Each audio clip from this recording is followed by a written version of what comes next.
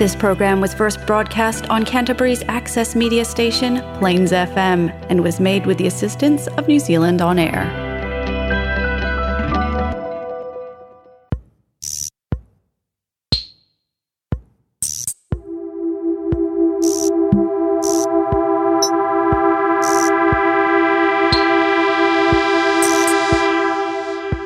You are listening to Art Not Science, presented by the Physics Room Contemporary Art Space, a monthly podcast of artist talks, panel discussions, and other events.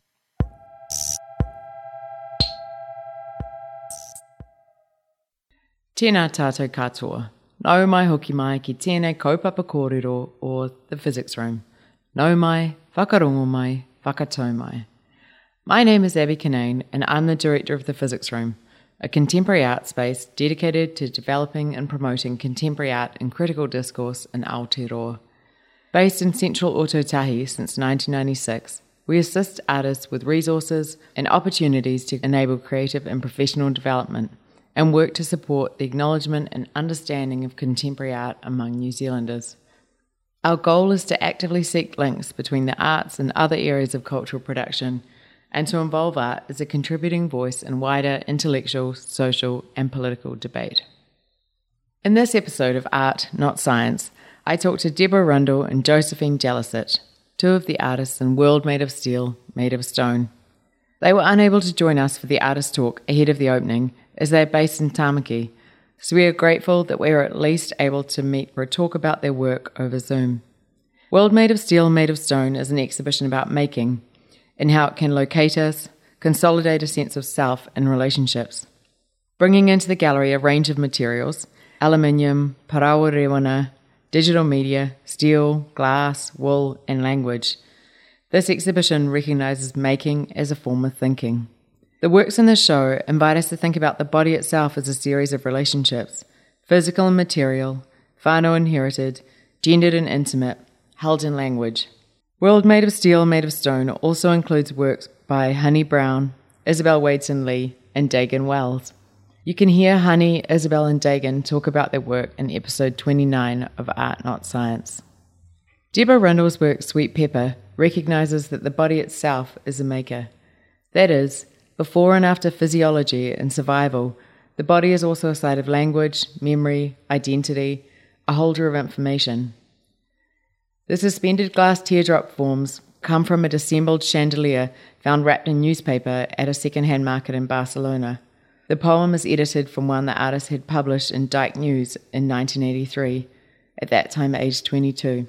Recalling a lover, the text is both confronting and tender, and has the immediacy of smell, taste, touch, hearing words spoken. The evenly paced glass drops regulate the space like a form of punctuation. Brought together in this work, text and glass mark two long sightlines down the room, alternative horizons. You might walk while reading, read while walking, but also while thinking of ways that the body, everyone's body, intimately connects us to the world and others through sensory experience. Josephine Jelicich's work, Cloudy Day, is made from aluminium, hand-folded and riveted to form a kind of slim box on the wall. The front face is wire-brushed, marks scored into the soft metal surface. It is cloud-like or fleece-like your breath on a window or like a million tiny itches. Though this would be a difficult work to construct, there is a sense in which it is also knowable, doable, imaginable, as mass-produced consumer items are often not. The artist writes, "It could be said that capitalism mystifies production. It can be hard to relate to mass production, as things are done mostly out of sight and the machines are hard to understand. This creates a feeling of not being able to produce it, or, within your own community, creating a distance from objects. Cloudy Day is a work you can go close to, look closely at, acknowledging both the labour that made it and the specific character of the materials. Go close enough to touch maybe, but don't. The oils from your skin will leave a mark that becomes visible over time as it oxidizes." Now let's hear from Deborah and Joe. Kia ora mai tātou.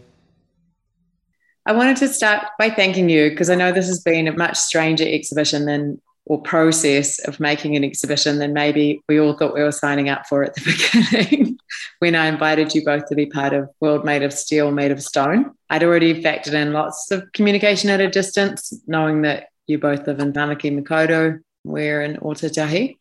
But it turned out to be that's the only kind of conversation that we've had, with neither of you being able to come down and see the exhibition in person. So we're just moving into the second to last week of this show.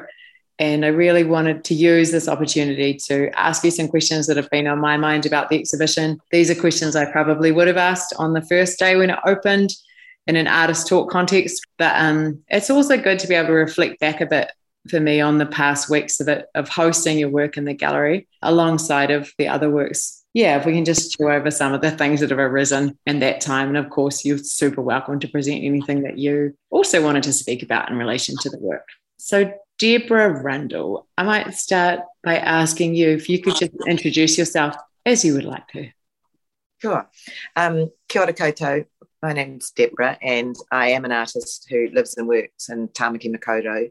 It's been my home for a long time, and my practice is centred around mostly repurposing objects and also language as material, usually realised in the form of text.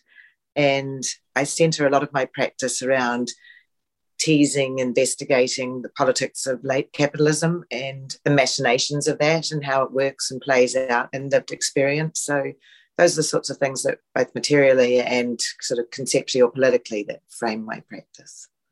Thanks so much, Deborah. Jo, would you also like to do the same thing? Can you just introduce yourself briefly in your practice? Hi, so I'm Josephine. I kind of am more of a furniture maker at the moment, but I studied art, so I've done sort of both, and I feel like I find it hard to balance them. So I'm sort of learning to combine them more. But usually when I make art, it's quite similar to, I guess, what Deborah actually said, but I'm not so wisely worded. I sort of am interested in repurposing objects and copying things I see around in a kind of funny way where I'm trying to appreciate them. And it's kind of a way to deal with finding things really commercial and kind of depressing. And I sort of fall in love with the objects as a kind of coping mechanism or something. That's a really interesting way to put it. I think it may be quite relatable across certainly other conversations I had with other artists in the process of developing World Made of Steel, Made of Stone. This idea of reaching out to materials for a kind of sense of something solid or something that you care about. I wondered, should we start with the very specific works that are in the show? Lots of our listeners would have visited the space and been able to see them, but of course not everyone. So I wondered, starting with you, Deborah, if you could just very briefly describe the work and speak a little bit about the process, and I mean that conceptually, materially, about how that came to be, that work. Sure. The work was originally made for another space. It was made for a solo exhibition I had at Parasite Gallery in Tāmaki, Makaurau. That is a space run by Daniel John Corbett Sanders, or Dan Sanders, and it's a space that prioritises the practices of queer artists or people who identify generally with that term in some regard. And so I had a solo show there earlier this year, and the title of that show was On My Volcano Grows the Grass. And that title is borrowed from an Emily Dickinson poem. And I'm not an Emily Dickinson scholar in any way, but I did, of course, a bit of research after picking up that phrase and thinking it spoke a lot to my ideas around desire, sexuality, self and other, thresholds, all sorts of things like that. And I found out that she had had a long-term, rumoured to, it seems pretty clear that she did, a long-term relationship with her sister-in-law. And so from there, that line in the poem sort of veered away from ideas of containment and the hidden world to ones of outside desire, sort of sometimes explosive forces. So perhaps that's not that strong. And sort of things being fluid and in motion, the molten. And I think also there were lots of ideas that she was a person who was very lonely and singular. And this sort of secret life speaks of something quite else.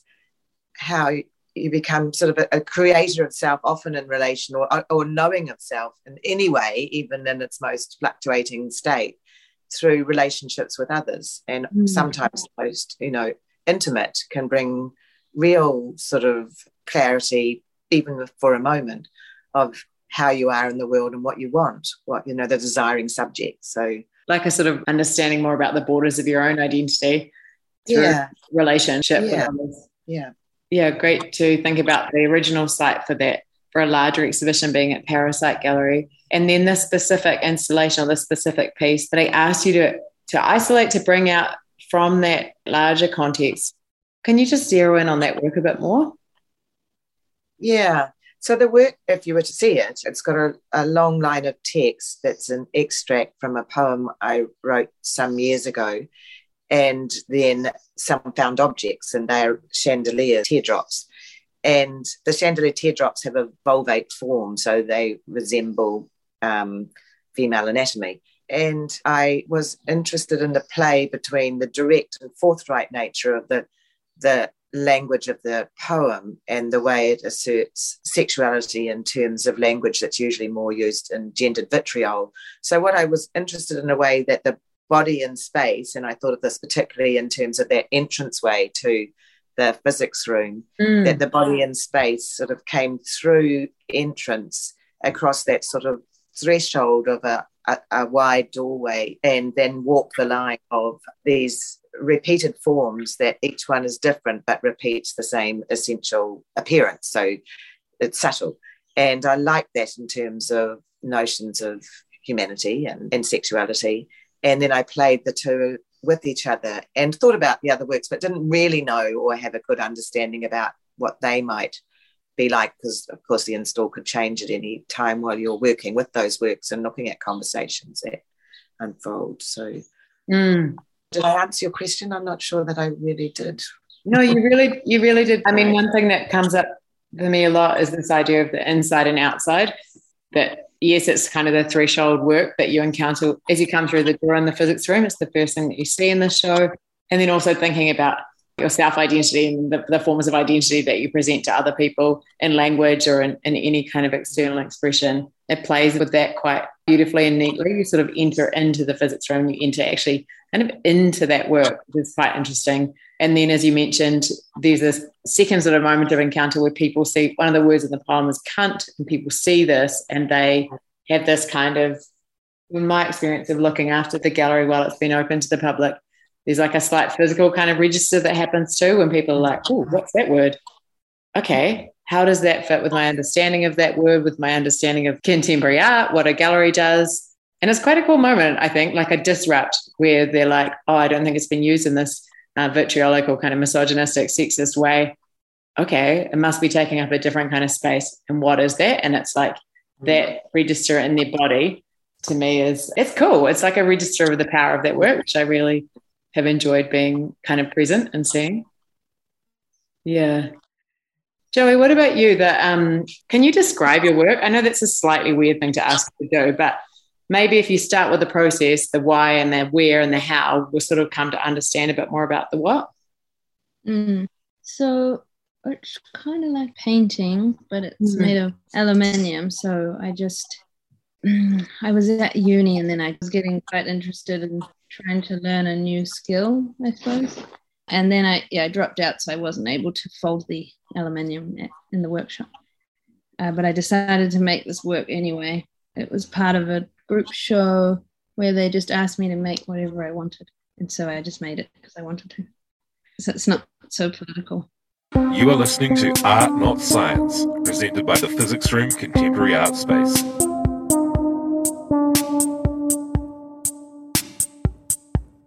So when you say the folding, like what was the initial process that you were going to do in the workshop that you ended up undertaking at home? Yeah, they have this sort of metal machine, and you can put the metal in, and then you pull up the bars and it folds it for you really neatly. So it's really quick. It would have taken like 5 minutes to do this, but I didn't do that. So I just did it in the workshop, and I kind of just used metal and gloves and kind of hand folded it and hammered it and sort of did more that kind of method, and it worked. I think because I'd done it properly, I understood the material more, so I was able to kind of just push it. And then it sort of ended up being quite rippled, but I kind of liked that it looked a bit shitty. And then so I just made 2 of those, and then I sandwiched them together. And I also brushed some of the inside just because it's nice to make a picture inside, even if you don't see it. And then I hand riveted the thing together. So that was quite hard as well, because at uni they have the air gun, and so you can just do it. So that took ages. So it was quite a physical work to make. And then I added the brushing, which I used my drill and the wire brush, and I sort of put the work on the couch because there's this couch in my workshop and I just needed somewhere soft, and kind of just brushed it. And I sort of went with this cloud pattern, but I was trying to make it look purposeful but not too controlled. So I sort of let the drill do a bit of the work, like when those artists do those sort of body works where they like use their body. But I was kind of laughing about it. Yeah. I like that description. When you were making it, like, you obviously brought to it lots of your pre-existing knowledge of the materials and the experiences you'd had through using particular machines on that materials. But did you learn new things about the materials, or about, I guess, your body or your kind of physical capacity and stuff while you were doing it? Yes. I guess I'm used to woodwork, which is a lot more planned and all about structure, and you can't just sort of make the wood bend to what you want. So I guess I went back to more my old ways of making when I used to make more art. I just sort of threw it together a lot more. I kind of just had a confidence that it would work out in some way, because maybe it might break and then I'll just put some wood under it and make it different, or, you know, like problem solving kind of thing. Yeah, it's a question I sort of wanted to ask you, like, when I was dealing with the work, like during the installation process and like it arriving here, and asking you as much as I could about how strong it was, how it was going to be during traveling processes and all of these things. And I always find like it's something like language only has so much capacity to like describe work or to tell you the things that you need or might want to know about it. So it was really cool. We had all these kind of like somewhat abstract conversations about what the work was and how it was. And then when it got here and we were mounting it on the wall, it was only then that I really realized what a body it was. You know, it's like, it's quite lumpy. It's quite uneven at surface. And, you know, I realized there was like a bunch of decisions to make as well at that point of both sides couldn't be flush to the wall because it doesn't have a kind of like perfect geometry in that way. And so one was going to be kind of lurching out, and there were so many more decisions that I had to make, or I had to speak with you about, or decide, it's okay for its imperfections to be revealed, for example. One side of it, you know, it's quite gnarly the way you've riveted it. And I was like, that's great. We should have that showing. And I was like, is that great? You know, so it actually left a lot of edges and ends for me to kind of confront when I met that work. Yeah, I think if I was there, I could have twisted the work to make it flatter because it got a bit warped. So, but you know, when you're the installer, you're sort of being fragile with it, but I would have probably just bashed it. Yeah, you might have treated it quite differently. Yeah. And then that was when I think I started to think about, you know, you working in this other creative process that you have around design and like making a table or making shelves, and I know you've got incredible precision. You know, you do approach it in a really structured way. And I was like, this is actually crazy. There's such a different set of variables and set of risks in the art making. And not that I'm so interested in that as like a binary, but I'm just interested in that kind of space of difference between those two, or possibly more than two ways of working that you have. Yeah. Deborah, just because it's my favorite thing in the world to talk about, can we talk a bit about this material of language? It's, in one hand, you know, sort of talking about the thematic or some key ideas in the show. And I was like, materials such as glass, which is in your work, aluminium, which is in Joe's, fleece, all these materials that are quite comfortable to talk about as things. And then I'm very interested to use the word language as a material also, but you do notice its degree of difference when you try and do a list and include language in that. And I remember one conversation we had around the editing of the text where I think I was saying repurposing text, and you said, no, recontextualizing text. And I thought, oh yeah, that's one of these other points where there's like nuanced differences in the categorization of language as a material and the categorization of dough or wool or some of the other things that I was talking about. Maybe just to sort of simplify that question a little bit, can you just talk about some of the choices you made as an editor, returning to the poem you'd written a long time ago and thinking about materializing that in a gallery space or in an installation as you did? Yeah, some of it was about line breaks, you know, that I didn't follow exactly the original line breaks. And so I did that because in the context of the gallery along I can't exactly remember the length of the wall now, but I think we're looking at about 9 meters, that it's a pacing thing. It's the body in motion and breaking those lines up in a way that goes with breath and body walking. And so those are some of the things I tried to think about. And font is part of that. Yeah, so I'm definitely not a font geek, but I'm interested, obviously, once I've materialized the language in text on wall, and this time using adhesive vinyl. I'm really interested in the shapes of the letters, and I chose Garamond for that. And I find that sort of a kind of a clunky font that seems to have some unusual formations of letters, and I kind of like that because I think the language has some surprises in it, the way I've used language.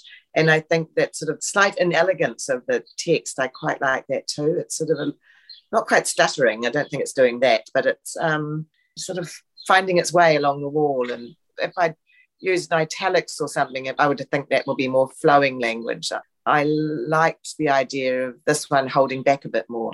Yeah.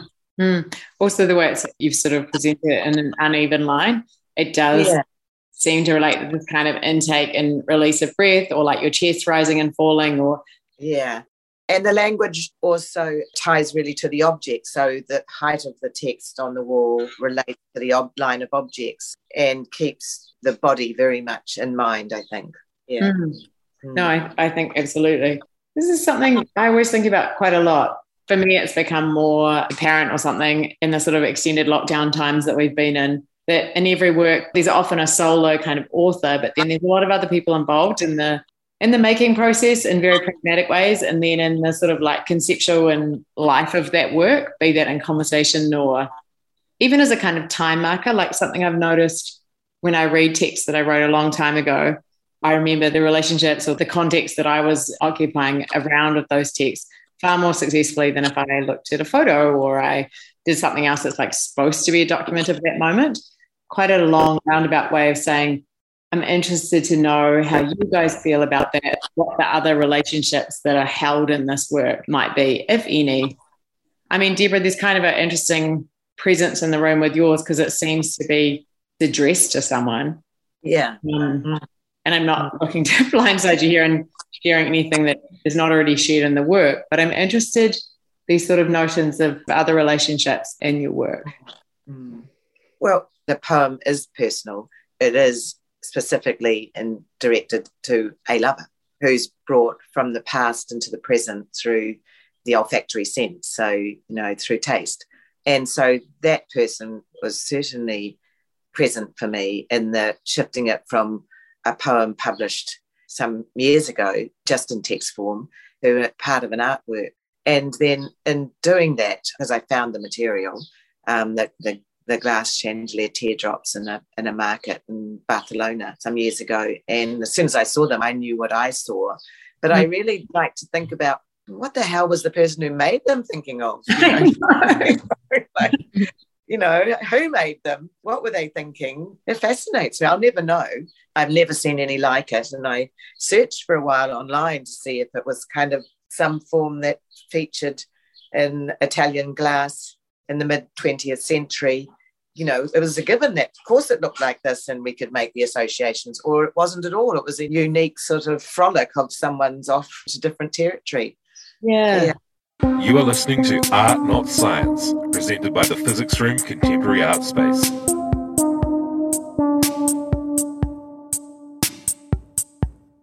It's a really interesting idea. I mean, especially with both of you using kind of found materials, they definitely bring this whakapapa with them, and it's like, but you might not know what that is. Jo, you've worked quite a bit with found materials as well. What's your take on that? I mean, I think you do it partly just to be practical, but how does that work for you as a coping mechanism, and how do you deal with the kind of other histories that come with that material when you find something that's had a life before you decide to put it in a gallery or decide to put it on a shelf? Yes, for the work I made that's in the physics room show, that's not found, but it could have been found. Like, I could have found something like that. I just haven't been hoarding as much, you see. I did sort of used to hoard quite a lot of things. Like, I'd walk around and I'd maybe go back to a bin and get stuff because I liked it and I might use it again. I just don't have my studio anymore, so I'm not But yeah, the whole process of it is less about recycling, but not in a greenwashing way. It's more about the sentimentalness of objects and kind of hoarding and being quite attached to materials. Like I sort of can look at a material for a long time and I feel really attached to it, like it's a family heirloom jewel or something. Like I do like that they have a story. Like I might find a piece of metal and I'm like, oh, that was from, this Wellington school that threw this out, and that maybe was the old ceiling. Kind of nice because you can put that into your work, and it just feels quite rewarding using this random thing that someone was throwing out or something. I also think when you're sort of surrounded by things, like I find this in most workshops or something like that, when you're surrounded by all these things that have had previous lives and other installations or just propping up the door, doing whatever, there's sort of like all these possibilities are kind of vibrating when you go in there. You're like, what's that? And what has it already been? And it's a bit like, I don't know, maybe it's just kind of basic as that avoidance of the blank, empty document syndrome, that you've got the sense that like life is already happening with this material. It has its own sort of stories and you can add to that, but you're never doing this creative act that starts from scratch, which is not something I feel very inspired by. Yeah. I quite like the idea that as well sometimes it could be like an office had like a weird screen divider, and then you could take it and it sort of looks like a painting, or you could change a bit of it, put a frame on it, and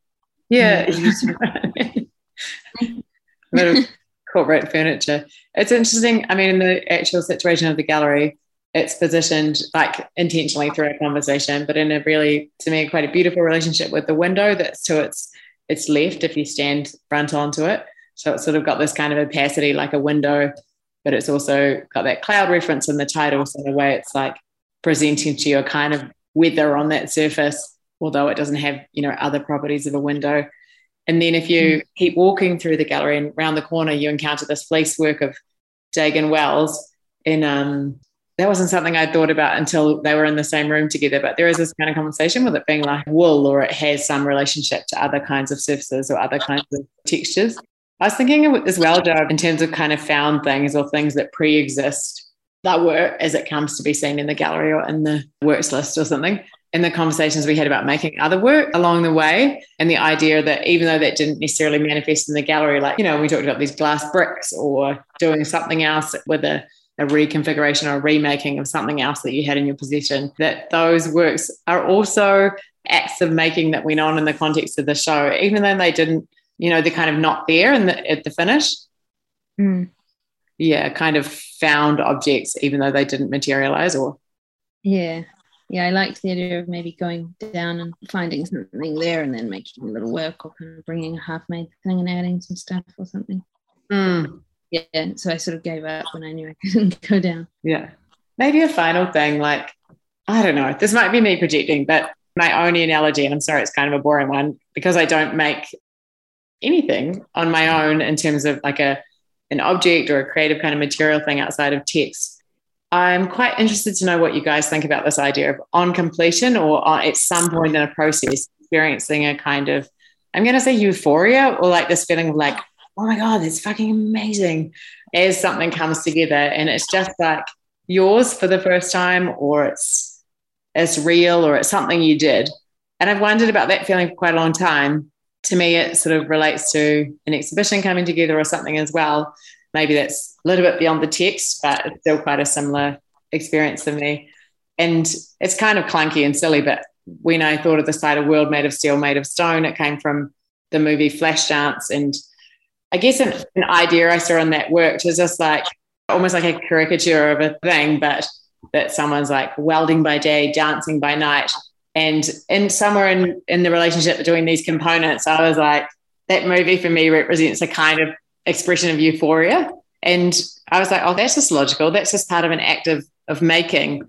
But I'm interested to know what you guys think. Like, does that have any resonance with you? A kind of it could just be a register of like the physical acts of making, like you're battling with the metal, you're doing the things, you're tying the knots, Deborah, you're doing whatever those kind of movements of making are. Or is there something also beyond that when an idea comes together and there's a physical but also extra to the physical experience of ecstasy? I like the idea of the ecstasy because, I mean, it literally ties into my work. But I think in the making of that work, particularly with repurposing objects, I like to work with ideas of redundancy and sort of pushing against redundancy. And so bringing things into contemporary conversations through the material. And I kind of think a little bit, in a weird way, I kind of thought about that a bit myself as I get older, not redundant, And so I think mine is, I'd have to say for that works strongly on the conceptually, like the work came to me very quickly in terms of that those two things sort of must go together. And then the material itself, because it's repurposed, it dictates how it's going to be in space. It wouldn't make sense to pile them up on the floor or do something like that because they're made for that capturing of light and delicacy in space. So that's an interesting answer, Deborah. Like thinking about age, which we're all thinking about, I'm thinking about for sure, the different ways that physical experience materializes, I suppose. And it's almost like an artwork is one of those expressions. Yeah. What do you reckon, Joe? Like, do you relate to this idea of like kind of a buzz of conceptual? Yeah. I kind of really enjoy just using my hands and kind of getting quite obsessed with what I'm making and kind of like throwing stuff everywhere and like, running around and sort of by myself, like with headphones on, and I'm like, I know what I'm doing now, and then I put it down, and I'm like really using like every muscle to like cut the metal up, and I'm not being relaxed about it. I'm really going for it, like kind of when you're gardening, when you need to dig a hole. Mm-hmm.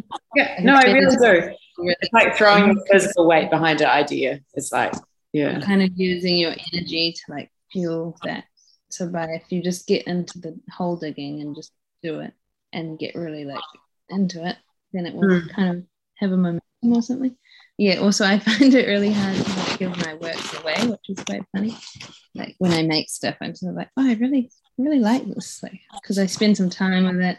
I make it and I feel happy that you made this little thing. And so when I go to give it away, I kind of feel a bit like a little bit sad, but it also feels quite good giving away something that you like. It's not really related, but it kind of is that feeling.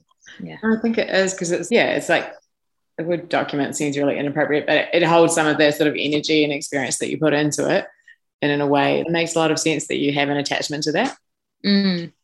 Yeah, I think one of the things for me that I like doing too is thinking about initially, the material is attractive as a thing to repurpose or use by its form, and then also by where it's set in time.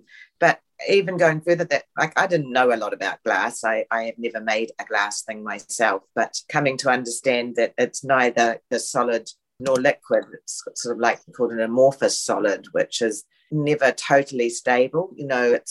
It's called a sort of a metastability, which is kind of cool, beyond stable or something. And I like that because I think that's where language must sit. And if you think about, for me, if I think about objects in that way and those objects in that work, then I like that. It's not a settled, defined state. It's something in flux. So that's glass, eh? You go. And apparently pane glass is heavier and slightly thicker at the bottom over time than it is at the top. Amazing, because that wouldn't be how I would normally think about glass. Yeah, but it's like gravity in a body maybe as well. Yeah. Joe, I kind of like the idea of like, I like carefully package the work up at the end of next week and I send it back to you and it comes back and you sort of like bash it back into the kind of shape that you wish it to be or whatever. It has different types of care in different environments for sure. I don't mind it getting bashed. I just don't want fingerprints on it. I don't like fingerprints. Quite ironic because it's quite alluring. Like as an object, I think people do. I couldn't help but write in the text, like go really close to it. It does seem to kind of want that from you. There's something about the breath on the window. When I look at it, I think, would that fog up if I breathed on it? And I can't help but think that's like the child in me. But I think it's like there's some kind of experience with maybe with other people too that perhaps they'd relate to that as well. Yeah. Did you guys have anything else that you wanted to say before I turn the recording off about the work or about your experience of making the show from far away? for me, that is the sad thing about the Far Away, because I would love to experience the works in that show together and the configuration choices that you've made. You know, I'd love to experience it. I mean, I can see it as a recording, but it's not the same as the embodied viewer being present with the works. And I think that they seem to speak a lot to materiality, but also tactility, although I would promise not to touch your work, Joe. But, you know, yeah, I'd want to too. I know. Yeah.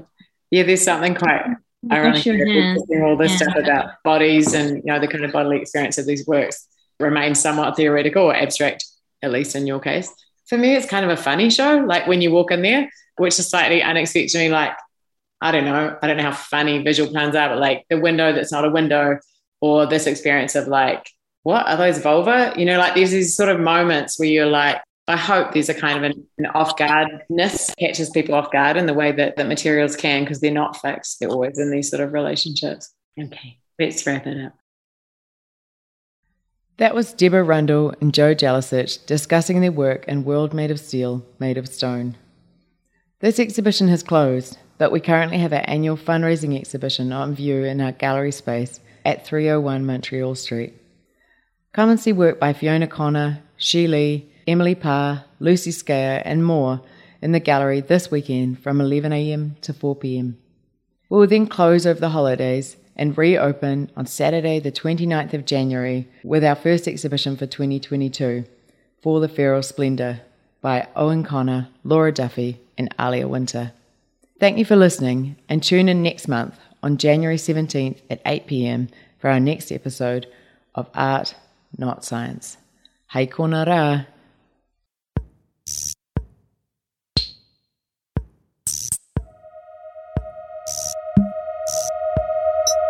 The Physics Room is generously supported by Creative New Zealand, the Christchurch City Council, the Rata Foundation, Three Boys Brewery, Signtech, Resine Paints, and the Crater Rim.